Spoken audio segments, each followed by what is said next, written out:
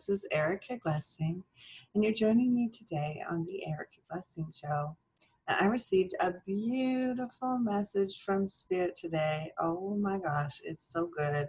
I had to stop everything and share it with you.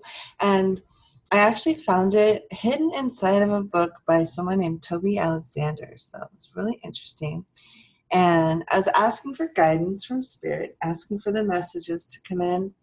And what I got was, be the ocean, not the waves. Like, recognize that you are the ocean, this joy that cannot be not. It's like it is you, it's who you are. And the waves are impermanent. The waves are emotional distractions. The waves are bumps and bruises along the path. So today, just stand in the light of this happiness quotations brought to you by me, Erica Glessing. And you can receive more happiness quotations at happinessquotations.com. And today's interview is really, really inspirational. I know I say that a lot. I know. I'm like Adam on The Voice. Like, this is really good. Wait, no, this is really good. My guest today's name is Phillip Andrew, and he is nominated for an Emmy Award at the time of this airing.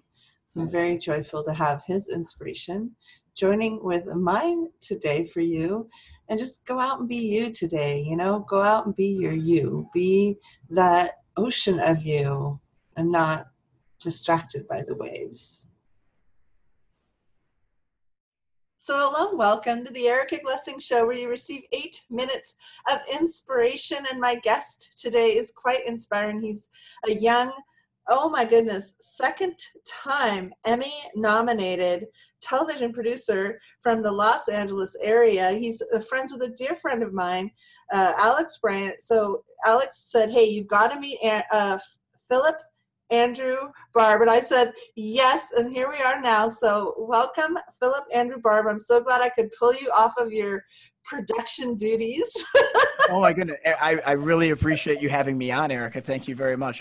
I'm happy to see what we'll get into in 8 minutes. I know. So tell me the show you're actually in production on now. You said you just finished some of the really fun out in the field, work all day, work until it's done, and now you're doing post. Tell me a little bit about what you're into right now. Yeah, so we're actually doing a new fitness competition show that'll be coming out later in 2019. I always hate to be this guy because I always hate listening to interviews and hearing people say, "Oh, I can't talk about the title yet," but I really can't talk about the title yet. Yeah, exactly. I always hate that. I always hate it because it's always so frustrating. Yeah, because what if it changes, right?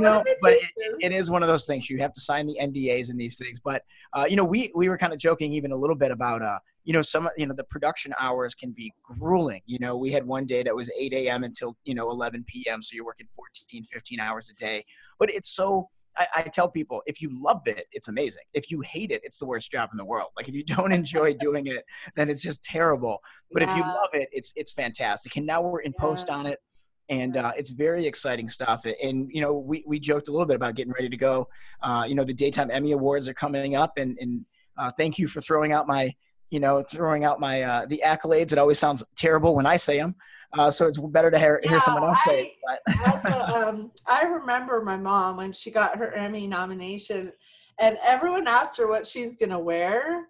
And she was kind of in a dilemma because she just wasn't one of those now here's my mom. She was willowy, blonde, 5'8", slender, and curvy. Yeah. But she, like, the idea of wearing a dress, she didn't even wear dresses. She's not. My mom was like such a feminist. She wore pants. Like, she wore pants. I can probably think of maybe twice she wore a skirt.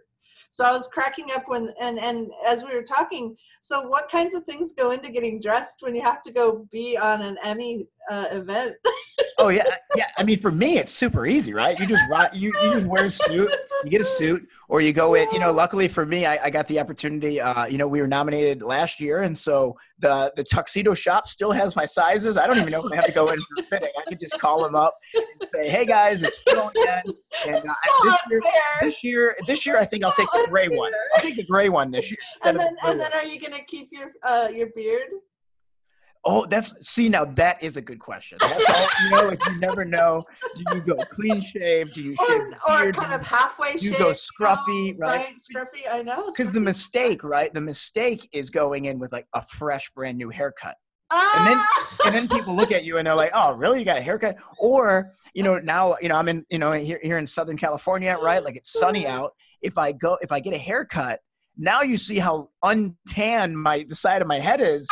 And so these are things you got to think about. These are the things you have to think about. I love that, guys. You heard it here first. Phillip, Andrew, Barb, they're nominated for the second Daytime Emmy Award nomination. He's going to find out pretty soon, and we're going to make sure we'll post it here how he does. But oh, thank you. Only if I win. Only if we win. I don't want. Yeah, if you don't win, we'll just keep it as nominated, which is still very awesome. It is. It's always an honor, and it really is just one of the. You don't do it for those things, right? You do it because you love the shows and you want to make an impact on what the programs are. But it is always nice to have that moment where you're, a show that you work on and you just know how hard the team worked and what went into it. Yeah. And for us, we're nominated for outstanding educational programming. So for me, being obviously I'm a television producer, but I also do speaking with high school students and middle school students and college kids. And so for me, the education is so impactful and it's so important to me to be able to marry my love of television with my love of being able to connect with, the next generation and in entertaining and educating. So I feel very honored about that when you and you'll have to come back when your book comes out, because I know you're in the process of the book, but because that's perfect for my audience too. But why don't you just tell us real quick, like when you go and speak to kids, like I speak to middle schoolers too, what is there one or two things that like you just wish they would take, like they'd leave the room thinking, or what's a couple things that after they hear you speak, like it would just really make your heart feel good? Totally. Right. I think it's interesting. And this is the different dynamic of when you speak to adults versus when you speak to kids. When you speak to adults, anyone that watches a TED Talk, there's always this thing where people talk about like, what's your one moment? What's that one tagline that someone can take away? And I actually treat talking with high school kids and middle schoolers differently, where I'm like, I want to throw out 10 of these taglines, and I want a kid to be able to grab the one that's relevant to them in that moment, because they're all coming from a different area. Their attention span is not there. So there's a lot more entertainment stuff that I have to do to just keep them engaged. Wow. And so I try to throw out a lot of different things that maybe they'll connect with. But I think, for me, a big part of my story and what I share with the kids is, I battled substance abuse when I was younger, and I had some run-ins with the law, and it was a situation for me that created a decent amount of problems in my high school years and college years. And while I don't dive into the specifics of my story because it's not about alcohol, it's more about the emotions that I was feeling of the, not being good enough, not, having the perfectionism, not feeling like I always fit in, or having that mask that I thought no one really knew who Phil was deep down inside. They knew the version that I was giving people. And, I'd had a parent pass away when I was in high school, and that kind of was the catalyst for a lot of my issues. And what I always want kids to know is, regardless of what they're going through, whether it's the divorce of a parent or the death of a loved one, school is difficult, growing up in a single parent household, whatever it is, there's a ton of issues that face today's youth. But I think I want them to always know you're not alone. You don't have to go it alone. There's people that care about you, that love you, that are there to support you, that want to be there. And the power of community and being able to rely on other people. I just want to get kids talking. Yeah. Because I think really when you're, there's so many ages when you feel like if you're creative, you don't fit in. Totally. Or you can't understand the relevance of the curriculum, or you can't really get why they're teaching you certain things that you're pretty sure you'll never use. And then once you tune out, like you said, it can snowball. Oh, right? Totally. Everything can snowball. So I love that you're in the trenches helping young people, and then on the back end coming up with these television projects, which are so exciting. I'm so glad you took the time. If anyone who missed it, I'm speaking with Phillip, Andrew, Barb. Keep an eye out for that name. He's an up-and-coming television producer. Love to have you on the show. How can we reach you, follow you, find out more, that kind of Definitely. thing? I'm very active on Instagram. That's, where all the kids are at these days. So, you can find me there at Phillip Andrew LA. So it's at Phillip Andrew LA, and my website is philipandrew.co, not .com. I don't know. Somebody is holding that .com hostage from me, and I can't. So it's philipandrew.co. And if you're listening to this, thank you so much, and appreciate you, supporting the podcast. And I would love to hear from you guys. So thank you very much for allowing me to come on. I really appreciate it.